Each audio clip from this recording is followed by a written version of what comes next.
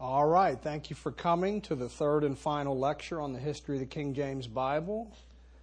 And I want to thank the church and the pastor once again for having me in, feeding me, put me in a nice hotel, taking care of me. I really appreciate it. Now let me review briefly what we covered in Lecture 1. We looked at King James, the Church of England, the Hampton Court Conference, the original tongues, the former translations, and we looked especially at the work and influence of William Tyndale. Now, the main thing you need to remember from Lecture 1 is how the Authorized Version is both a translation and a revision. Now, last night in Lecture 2, we looked at the Bishop's Bible. We looked at some lesser-known other English Bibles before the King James Bible. We looked at the relationship of the Bishop's Bible to the King James Bible. We looked especially at Manuscript 98 and the Bodleian Bishop's Bible. So the main thing you need to remember from Lecture 2 is how the Authorized Version is based primarily on the Bishop's Bible. All right, Lecture 3 tonight, the 1611 King James Bible and its editions. This is going to cover the King James translators, the translation companies, John Boyes and his notes, the making of the 1611 King James Bible, its title page, its preliminary material, its format, the King's Printer editions, the Cambridge editions, and the Oxford editions. Now let's begin with a letter of King James regarding the translators. After the Hampton Court Conference in January of 1604, a list of potential translators was submitted to King James. On July 22nd, 1604, the king wrote a letter mentioning that he had appointed 54 learned men as translators. And he also sought the assistance of other learned men in the kingdom. There was a tremendous revival of learning that preceded the translation of the King James Bible. The King James translators were indeed learned men, the greatest Hebrew and Greek scholars of their day. Translator Lancelot Andrewes knew so many languages that it was said he could have served as an interpreter at the Tower of Babel. Translator Miles Smith was called a walking library. Translator John Reynolds was called a living library, a third university, Oxford and Cambridge being the first two. Translator John Overall was said to have spent so many years lecturing in Latin, he found it troublesome to speak English in his sermons. 9 of the King James translators had served as Regius Professors of Hebrew or Greek. 3 had been Regius Professors of Divinity. All right, here are some statements made by the King James translators about themselves. There are 3 statements that are found in the translators' dedication to the king and also from their preface. These were the greatest scholars in the world, yet they were not full of themselves. Now, this is a page from the first biography of the King James translators. There have been several biographies of the translators written over the years, but the first attempt to provide some biographical information about the translators was written about 1650. There is a 5-page manuscript in the Lambeth Palace Library.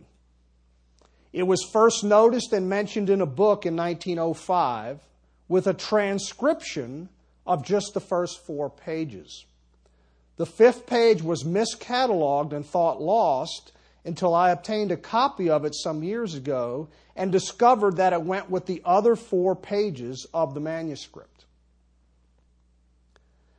Now, most recently, there's a biography of the King James translators called God's Secretaries, and this was written in 2003 by Adam Nicholson, and it was written to coincide with the 400th anniversary of the selection of the King James translators. It is still in print. I believe they have changed the title, but it is worth getting. All right, here is one of the manuscripts that lists the names of the translators. There are extant 7 manuscript copies listing the King James translators, along with which of the 6 translation companies they worked on. There are 47 men listed. Some manuscripts list men by office instead of name. Some lists omit a name. Most of these manuscripts also include the list of the rules given to the translators. There are also other men who we know did have a part in the translation that are not listed here. Various names have been speculated over the years. All of the evidence is mentioned in my book, King James, His Bible, and its translators. Now, this manuscript tells us that the work of translation took place at Westminster, Oxford, and Cambridge. Let's look first of all at Westminster. Here is Westminster Abbey. This is the English National Church adjacent to the Palace of Westminster where Parliament meets. Now, an abbey is a Catholic monastery for monks. The origins of Westminster Abbey go back to the 10th century. Construction of the present church began in 1245. It is now a very large complex. Westminster Abbey was a monastery until the time of Henry VIII, who made it into a cathedral. And a cathedral is simply a church that contains the headquarters of a bishop. In 1560, Queen Elizabeth turned it into a church responsible directly to the sovereign, as it remains today, church and state. All the monarchs of England are crowned at Westminster Abbey. Over 3,000 of the most significant people in English history are buried or commemorated at Westminster Abbey. King James is buried there. All right, the second place translation took place was at Oxford University. It was founded in 1096. It is the oldest English university and the second oldest university in continuous existence. It is also one of the most prestigious universities in the world. Many of the King James translators went there. It is divided into self-governing colleges. Oxford University operates the largest university press in the world. The third place of translation was Cambridge University. It was founded in 1209. It is the second oldest English university and the fourth oldest university in continuous existence. It too is one of the most prestigious universities in the world. Many of the King James translators went there. Like Oxford, it is divided into self-governing colleges. And if you were here last night, you may recall that I mentioned Sidney Sussex College, Cambridge, when I talked about Samuel Ward.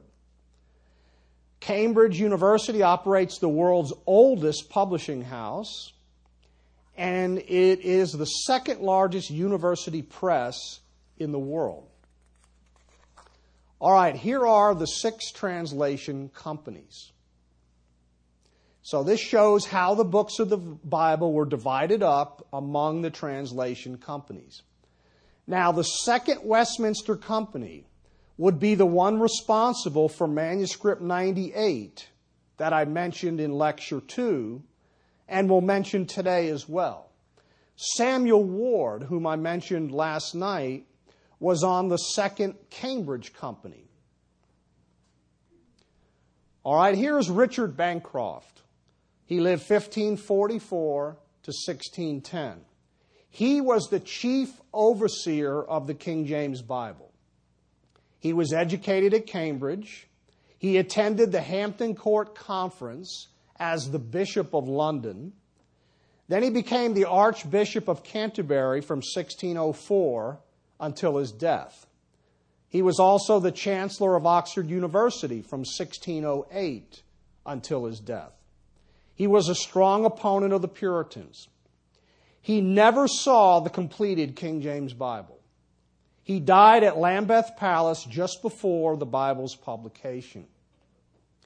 Now, before looking at the 1611 King James Bible itself, let's look at how the bishop's Bible was transformed into it. So we want to look at the making of the King James Bible. Now, there are extant some original letters, documents, and manuscripts that relate in some way to the work of the King James translators.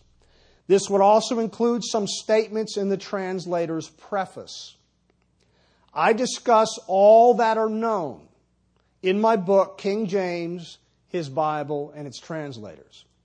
There are 7 major pieces of evidence that I want to mention in this lecture that provide us with some insight as to how the translators transformed the 1602 Bishop's Bible into the 1611 Authorized Version. So what we're going to look at is the Translator's Rules manuscript, the Synod of Dort, Samuel Ward's notebook, Manuscript 98, the Bodleian Bishop's Bible, the biography of John Boys, and finally, John Boys' notes. All right, first of all, the making of the King James Bible, number 1, would be the Translator's Rules manuscript. Now, I introduced the list of rules given to the translators in Lecture 1, and I revisited it in Lecture 2. There are extant 7 manuscript copies of these rules. They differ slightly in wording and spelling. There were originally 14 rules. The 15th rule was added later, and it does not appear in all the manuscripts. Most manuscripts also include the list of the names of the translators and the company they served on. Now, Rule 1 and 14 we've already looked at. They relate to the King James Bible being based on the Bishop's Bible and the earlier English translations. Rule 2 through 4 relate to translation practice. Rules 5 through 7 relate to the format of the text and margins. Rules 8 through 12 relate to translation procedure. Rule 13 relates to translation company organization. And Rule 15 was meant to clarify the 3rd and 4th rules. All right, here is a representation of a meeting called the Synod of Dort, which occurred in 1618 to 1619. This is the second piece of evidence in the making of the King James Bible. The Synod of Dort was a council of the Dutch Reformed Church held at Dordrecht or Dort in the Netherlands. It was designed to settle the theological controversy between the Calvinists and the Arminians. I discuss this synod in detail in my book, The Other Side of Calvinism. Foreign representatives also attended this meeting, including a delegation from England. King James translator Samuel Ward was in attendance representing the English church. The British delegation issued a report to the Synod of Dort about the translation of the King James Bible.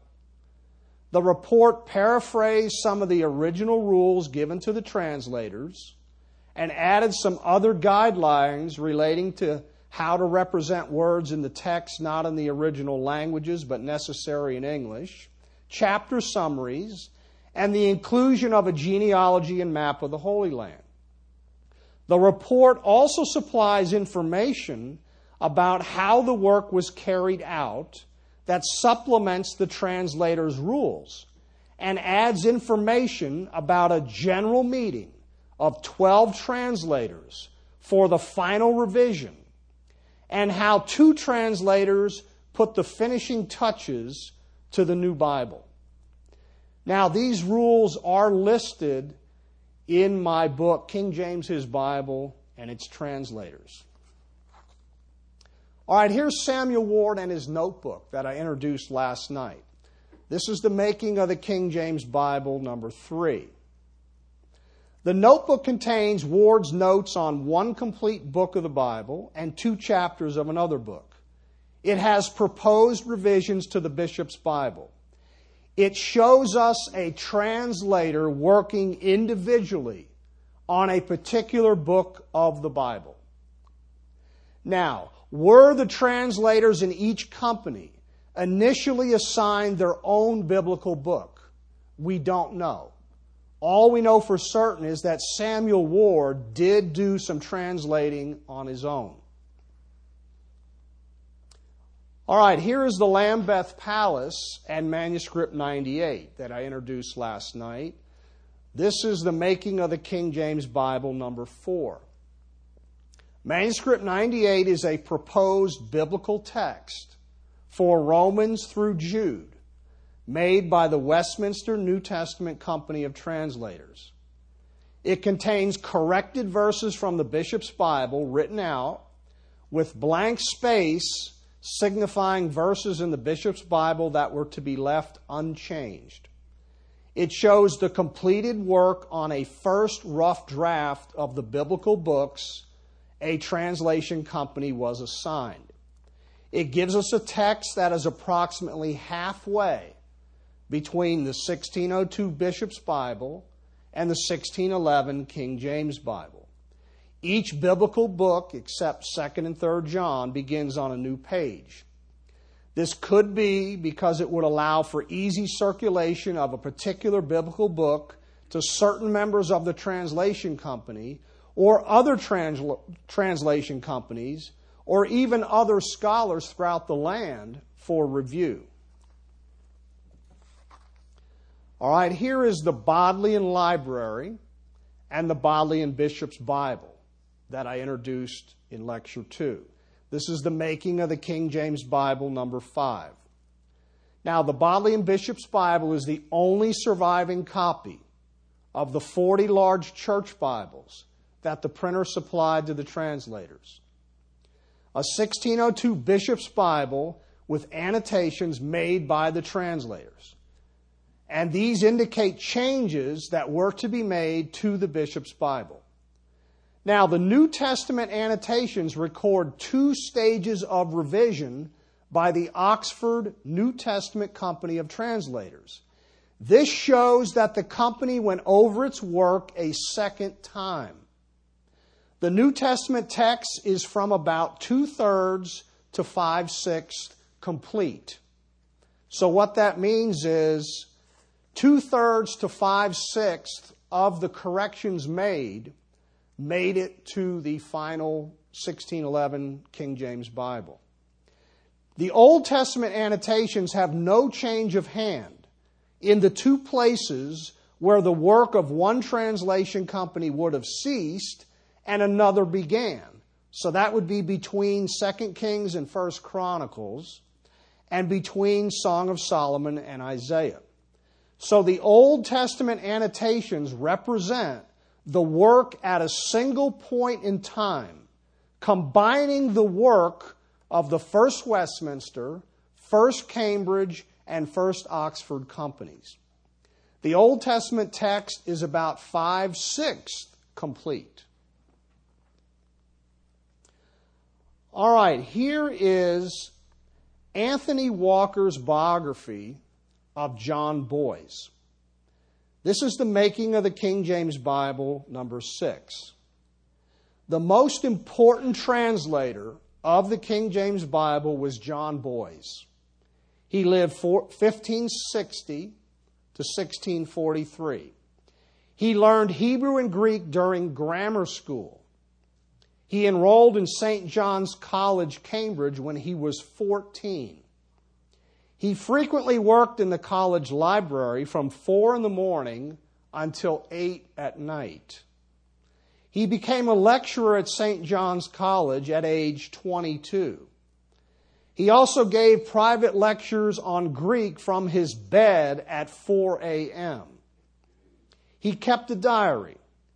One volume survives from this diary, written when he was age 66 to 78. Even in old age, he studied 8 hours a day. He read 60 grammars of Latin, Greek, Hebrew, Syriac, and other languages.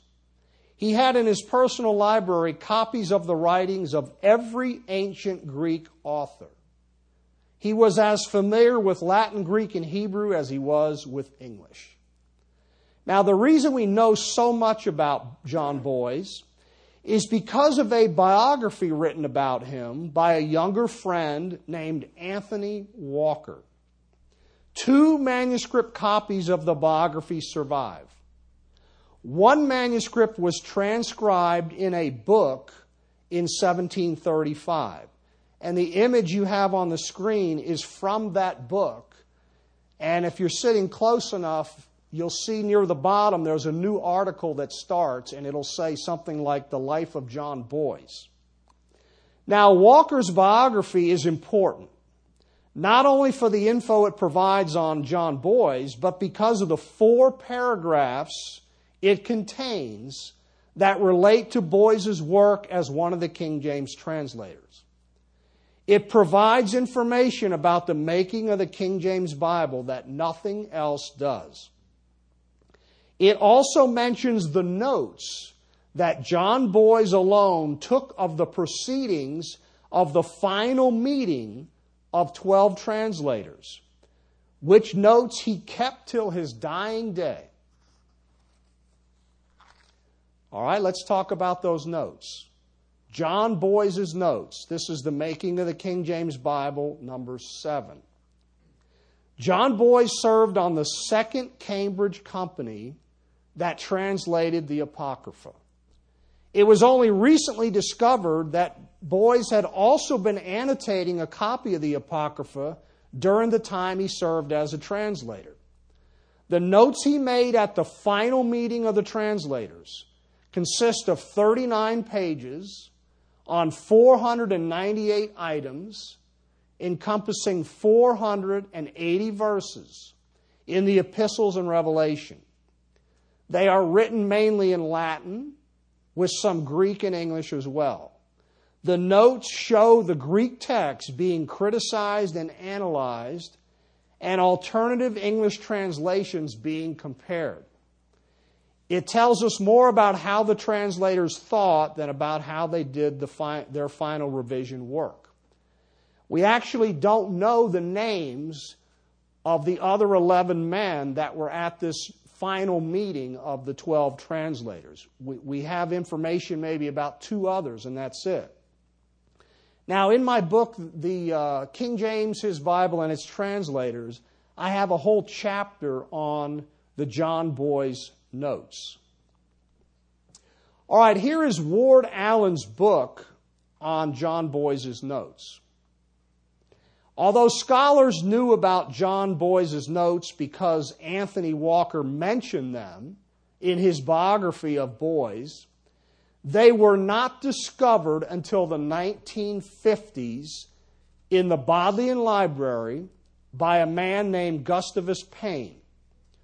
And he had written a biography of the King James translators that was published in 1959, the year after his death.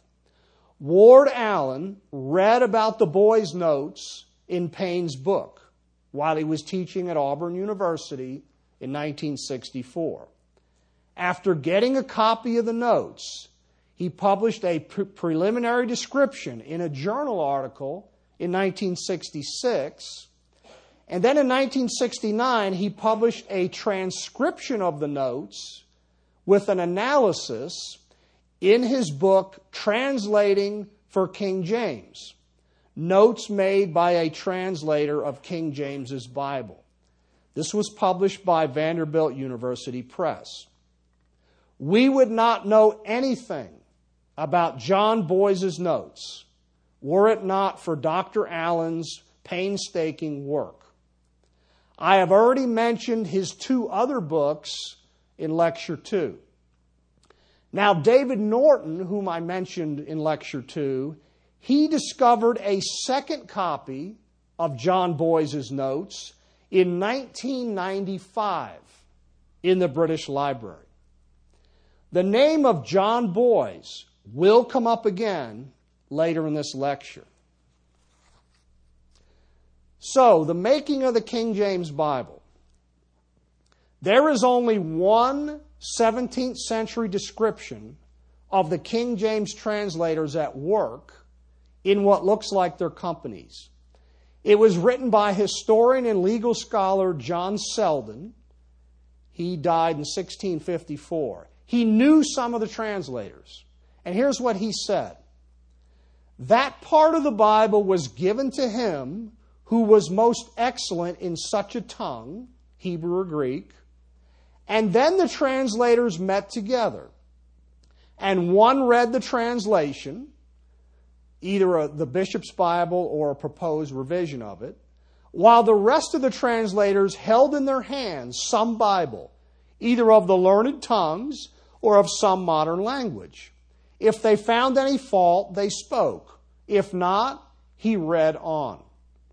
Now, we know the work of the companies took about 4 years until 1608. This would include private review by individual translators, revision by the company, circulation among the other companies, more revision, review by other learned men, still more revision, and then the preparation of a final text by each location, Westminster, Oxford, and Cambridge. We know from Anthony Walker's biography of John Boyce that 3 copies of the whole Bible were sent to London to be reviewed at a general meeting of 12 translators. This occurred from 1609 to 1610. 2 other men, one a bishop and one a translator, then added the dedication and the preface to the King James Bible.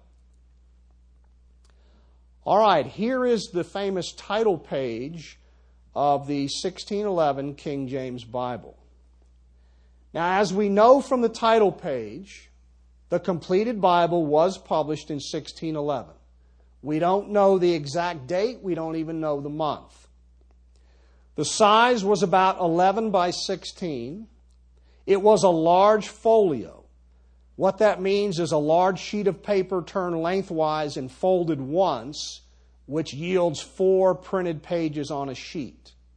Now, the Bible was not bound right away. The bound weight of the Bible was about 18 pounds. There were 1,464 pages. However, they were unnumbered. Now, this title page, it's a copperplate engraving. It has images of the Trinity at the top. You have a dove, a lamb, and then you have the divine name. You have the 4 gospel writers in the corners, Matthew, Mark, Luke, and John. You have Moses holding his rod and the 10 Commandments on the left, and Aaron the high priest on the right. At the bottom, there's an image of a pelican feeding her blood to her young, representing Christ giving himself for the church. Now, there is also an alternate 1611 general title page. A few copies of the 1611 Bible have an alternate woodcut general title page that matches the 1611 New Testament title page. A second printing of the King James Bible was begun in 1611 and completed in 1613. Almost all copies have the general title page dated 1613 and a New Testament title page dated 1611. A handful have a general title page also dated 1611. Some of these Bibles have been found with altered dates on the general title page from 1613 to 1611 to make it seem like it was a first printing. Now, the first printing is called the He Bible. The second printing is called the She Bible.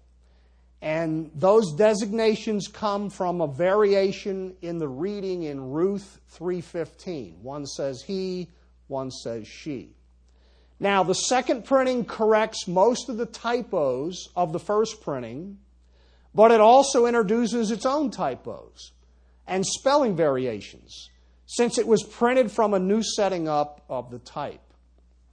The She Bible is a page-for-page reprint of the first edition He Bible, but some copies are made up of sheets from both printings. All right, let's look at the preliminary matter in the 1611 King James Bible. This is the dedication to the king. There were 34 pages of preliminaries in the AV 1611 after the title page. First is the dedication to King James. It's 3 pages long. It's written by Bishop Thomas Bilson. The text is in Roman type. It is still printed in some modern editions of the King James Bible. The dedication mentions the role of King James in apprehending that there should be one more exact translation of the Holy Scriptures into the English tongue. And it calls King James the principal mover and author of the work. All right, next we have the translator's preface. It's called The Translators to the Reader. It was written by Miles Smith, who was also one of the final editors of the authorized version. It's 11 pages long. The text is in Roman type. It is a very learned address with Latin and Greek words and classical and biblical allusions. It is not reprinted in modern King James editions. Most people would not understand many things in it. Now, there are available annotated editions of this preface that explain the things that are in it. All right, then you have a calendar. This was a liturgical calendar noting the cycles of the sun and moon, important dates, and scripture readings for morning and evening prayers. This took up 12 pages. All right, next in the preliminaries was an almanac. It's an almanac of feast days for 39 years, beginning in 1603. It occupies 1 page. This was followed by an Easter table. This is simply a table to calculate the date of Easter for any given year. It was also 1 page. This was followed by a lectionary. This sets out the order in which the Psalms and other scripture passages are to be read, and it is 5 pages. Then you have the table of contents. Now, the numbers in the table of contents tell us how many chapters each book of the Bible has. The pages in the Bible are unnumbered, as I mentioned. Then you have the genealogies. John Speed obtained the right for 10 years to insert into every copy of the 1611 Bible 40 extra pages of material, consisting of a genealogy from Adam to Christ, with a title page and a preface, a map, and a gazetteer. These are inserted after the regular preliminary material and before the book of Genesis. Several varieties of the title page to the genealogies were used, most of which contained the royal coat of arms. This was followed by a 1-page preface to the 34 pages of genealogies. Then you have the gazetteer. It's a 2-page gazetteer that begins on a right-hand page and it's divided in half by a double spread map. A gazetteer is simply a geographical dictionary or a directory that's used with a map. All right, here is the map. The map is a map of Canaan or the land of Israel. It was reduced from a larger wall map. Here are both pages of the map, just like you would see it with the Bible open. The first page of the gazetteer from the previous slide is on the front side of the left-hand page. And then the second page of the gazetteer is on the reverse of the right-hand page. Two very similar editions of the map were used. All right, here are a couple pages, actually the first two pages from the 1611 King James Bible. Now, the page on the left is actually a right-hand page, and then the page on the right is what's on the back side of it, so it would be a left-hand page. Now, these pages have ruled margins with a text area of approximately 9 by 14. The text is in 2 columns. There are 59 lines per full column.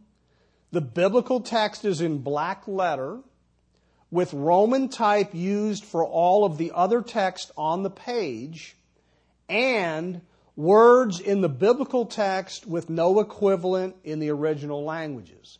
Now we would use italics for that. There are no apostrophes. There are no quotation marks. The letter I is used for both I and J, so there's no J in the Bible. The letters U and V are interchangeable.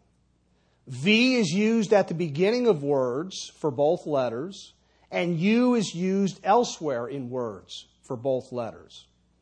The letter S in words, except a capital letter or except at the end of a word, is an old character called a long S that looks almost like an F. Now, the right-hand pages have the chapter number that begins on the page in the middle of the header. Left-hand pages have the name of the biblical book, except for the Psalms, which has the book title in the header on both pages. The subject matter of each page appears on both sides of the header.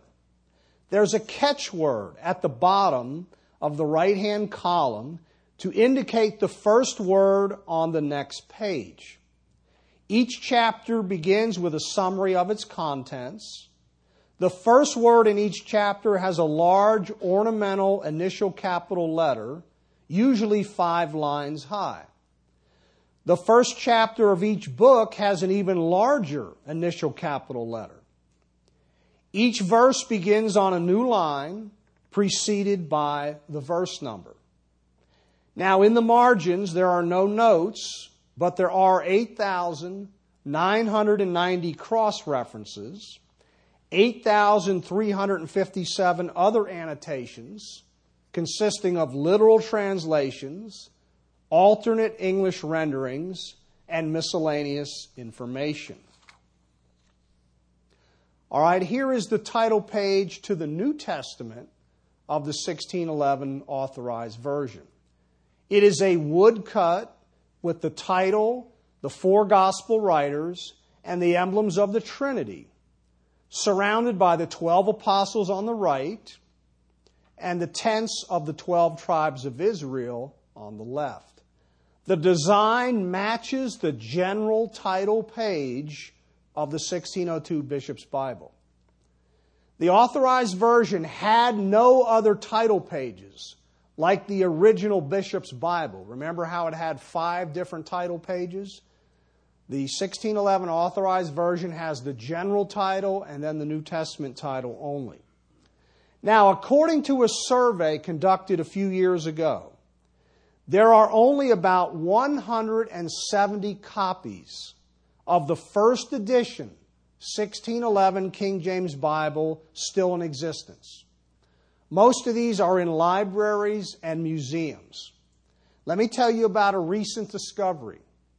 In 2015, that's just last year, at Drew University in New Jersey. They identified a first edition 1611 Bible on the rare bookshelves. It was in a box labeled Bible 1611 R. Barker. It was missing the title page. It was listed in a 1950 card catalog, but it was never put in the newer digital catalog. It was actually exhibited at the library in 1935 and 1977 and then completely forgotten about. So that was discovered last year. Now, the King's Printer issued 4 more large folio editions of the King James Bible. Here is the title page from the 1613 edition. The 1613 large folio edition differs from the later King's Printer editions in that the text has 72 lines to a page instead of the original 59 lines, thus reducing the total number of pages needed to print the Bible. All right, here's the 1617 King James Bible title page. This was another large folio edition. It reads page for page with the earlier and later King's Printer editions, except the 1613. However, because the type had to be set up each time, there are minor variations in the text. Then we have the 1634. The 1634 large folio edition reads page for page with the earlier and later King's Printer editions, except the 1613. Now again, because the type had to be set up each time, there are minor variations in the text. The name of printer John Bill now appears on the title page along with Robert Barker. And finally, we have the 1640. This is another large folio edition that reads page for page with the earlier King's Printer editions, except the 1613. Once again, because the type had to be set up each time, there are minor variations in the text. Now, in this edition, the letter J is now used, and the letters U and V are used in the modern sense. The name of printer John Bill again appears on the title page along with Robert Barker. The New Testament title page is actually dated 1639. Now, after 1611, the King's Printer also issued many separate New Testaments of the Authorized Version and smaller sized Bibles printed in black letter or in Roman type. But it is actually the editions of the King James Bible printed by Cambridge University Press and Oxford that are the basis of our modern King James Bibles. Here is the title page from the Cambridge 1629 King James Bible. Of the 4 most important editions of the King James Bible after 1611, the first 3 were published by Cambridge University Press. The 1629 edition was the first King James Bible ever published by the Cambridge Press. It has the first systematic refinement of the King James Bible. Typos were corrected, the spelling was standardized, and italics and marginal notes were revised. There is no record of the men responsible for this. What you have to keep in mind is in the original 1611 Bible, the same word might be spelled 2 different ways in the same verse. All right, here is a page from that Cambridge 1629 Bible. The type is in Roman type. The letter J is used. The letters U and V are standardized. However, that alternate S character is still used. Apostrophes are just beginning to be used. The pages are numbered. Next we have the Cambridge 1638 edition. This is the second major Cambridge edition of the King James Bible. You have a continued refinement of the King James Bible, especially the spelling being standardized and the use of italics made uniform. Original translators, John Boyes and Samuel Ward, had a hand in preparing the text in this Bible. Here's a page from the Cambridge 1638. You have relatively modern type like the 1629 edition. The Old Testament, the Apocrypha, and the New Testament all have separate pagination. All right, then you have the Cambridge 1762 edition. This is the third major Cambridge edition of the King James Bible. It was edited by Francis Sawyer Parris. He was the master of Sidney Sussex College, Cambridge.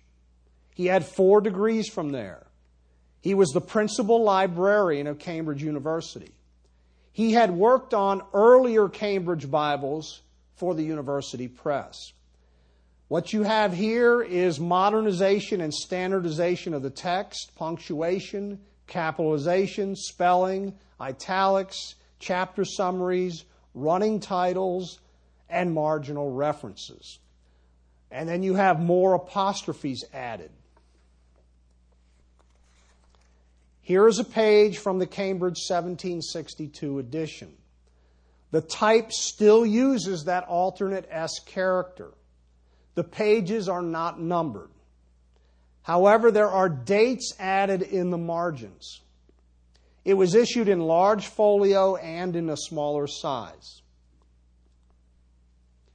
All right, here is the Oxford King James edition, the first major Oxford edition, published in 1769, edited by Benjamin Blayney. He was a noted Hebrew scholar, writer, vice principal of Hertford College, Oxford.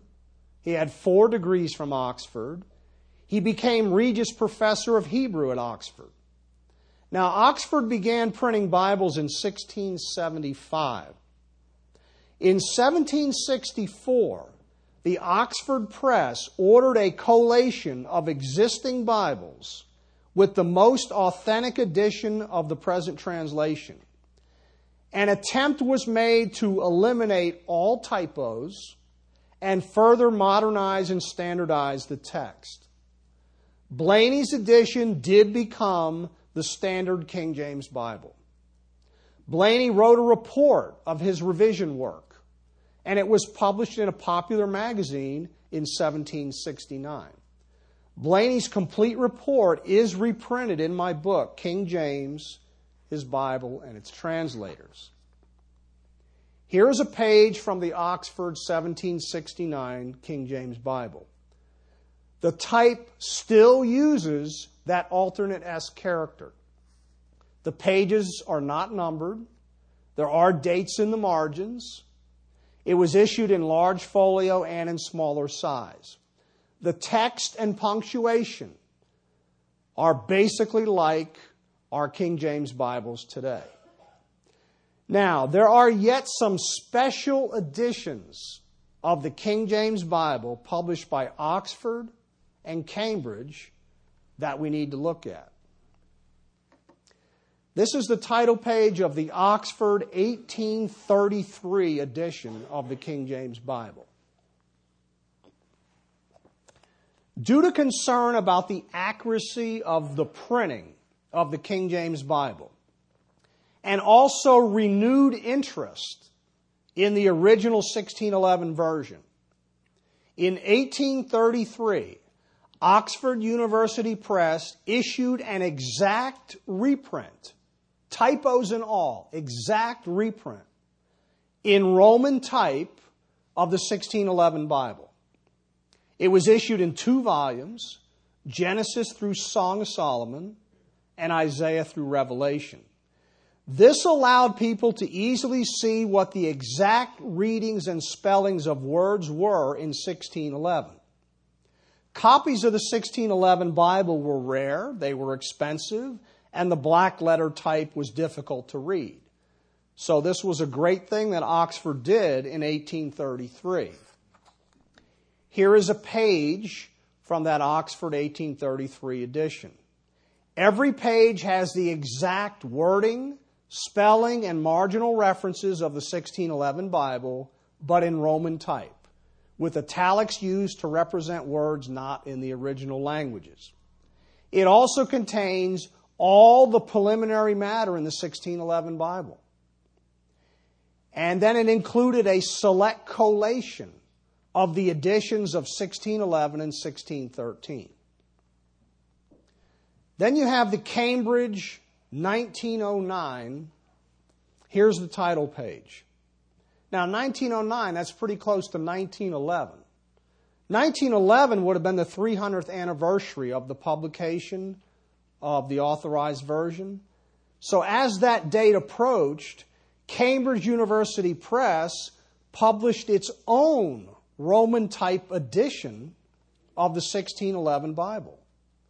It was issued in 5 volumes, 3 Old Testament, 1 Apocrypha, and 1 New Testament. Now here's a couple pages from that Cambridge 1909. Each page in the original 1611 appears across 2 pages of the Cambridge 1909 edition. Each page in the Cambridge 1909 reproduces the text from 1 column of a 1611 page. Every page has the exact wording, spelling, and marginal references of the 1611 Bible, but in Roman type with italics. It contains no preliminary material except the dedication to the king and the translator's preface. All right, then you have the Oxford 1911, and here is an image of the title page of the Oxford 1911 Roman type edition. In 1911, for the 300th anniversary of the Authorized Version, Oxford University Press republished the 1833 Roman type edition of the Bible with a lengthy introduction by a man named Alfred Pollard. This Bible was reprinted by at least 2 publishers in the 1980s and 1990s, and again for the 400th anniversary of the Authorized Version in 2011. Most people have no idea that these were reprinted from the Oxford 1911 edition. Neither do they have any idea that the Oxford 1911 was itself a reissue of the Oxford 1833 Roman type edition. Now, also in 1911, Oxford issued a reduced size facsimile of the Bible of 1611. So it wasn't reset in Roman type, it was an exact facsimile, and it has the lengthy introduction by Alfred Pollard plus a transcription of historical documents relating to the making and printing of the English versions of the Bible up to and including the Authorized Version of 1611. Now, this introduction and documents were also published separately. Most modern facsimiles of the Authorized Version are printed from a copy of this volume, the 1911 reduced size facsimile of the Authorized Version done by Oxford University Press. Now, here is the title page of the Oxford 2011 400th edition of the Authorized Version. Cambridge University Press did not publish a special edition of the King James Bible for the 400th anniversary. However, Oxford University Press simply reissued the 1911 300th anniversary Roman type edition and called it the 400th anniversary edition.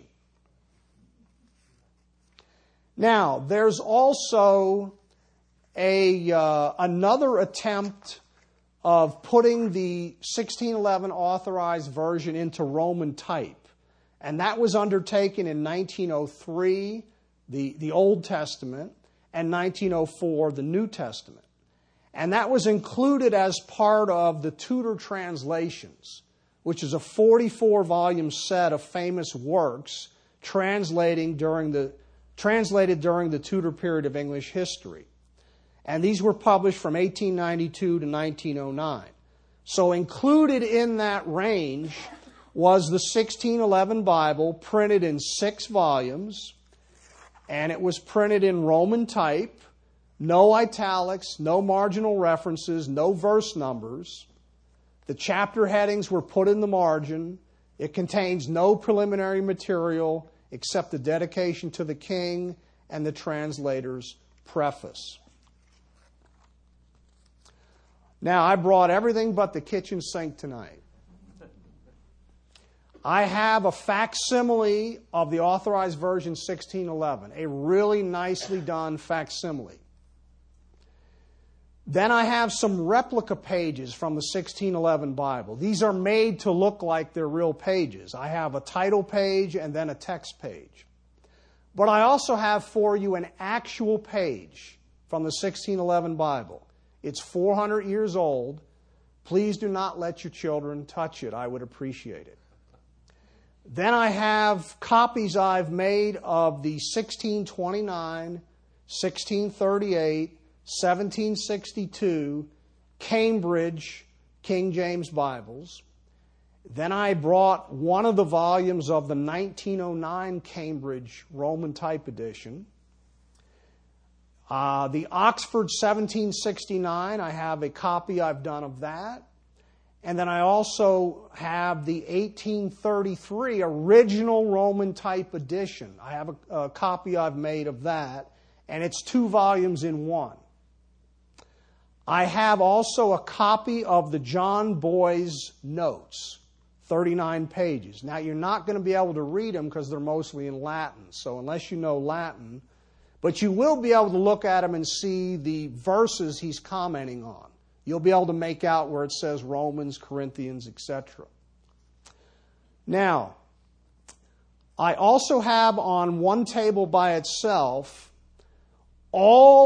these are copies of all of the manuscripts that list the King James translators. And you can actually see the names of the translators as they're written down. And I also have copies of all the manuscripts listing the rules given to the translators. Now, these are all laid out on the table in a certain way, so you're not going to be able to pick them up. You're just going to be able to look at those. Most of these manuscripts are actually 2 pages, so you'll see how they're laid out when you go in the room. Now, I also have a volume from the 1903 Roman type 1611 Bible. And then I also have a 1611 facsimile of the New Testament She Bible. Now, once again, this material is designed to be looked through, except, of course, for the manuscripts. Check the title page, check the preliminary pages, check the text pages, look up the verses, compare it with your King James Bible. You can look at the things in any order. There's a lot more material in there than was in there the last couple nights. Now, here are my 3 books on the King James Bible. And if there's only one book that you get on the subject, you want to get King James, his Bible, and its translators. This is the 2nd edition that I actually just published this year. So this concludes Lecture 3 on the King James 1611 Bible and its editions. I trust that these lectures have given you a greater knowledge of and appreciation for your Bible. I hope you appreciate it more, that you read it more, that you study it more, that you memorize it more, that you meditate on it more. Thank you, Pastor. Let's give him a hand.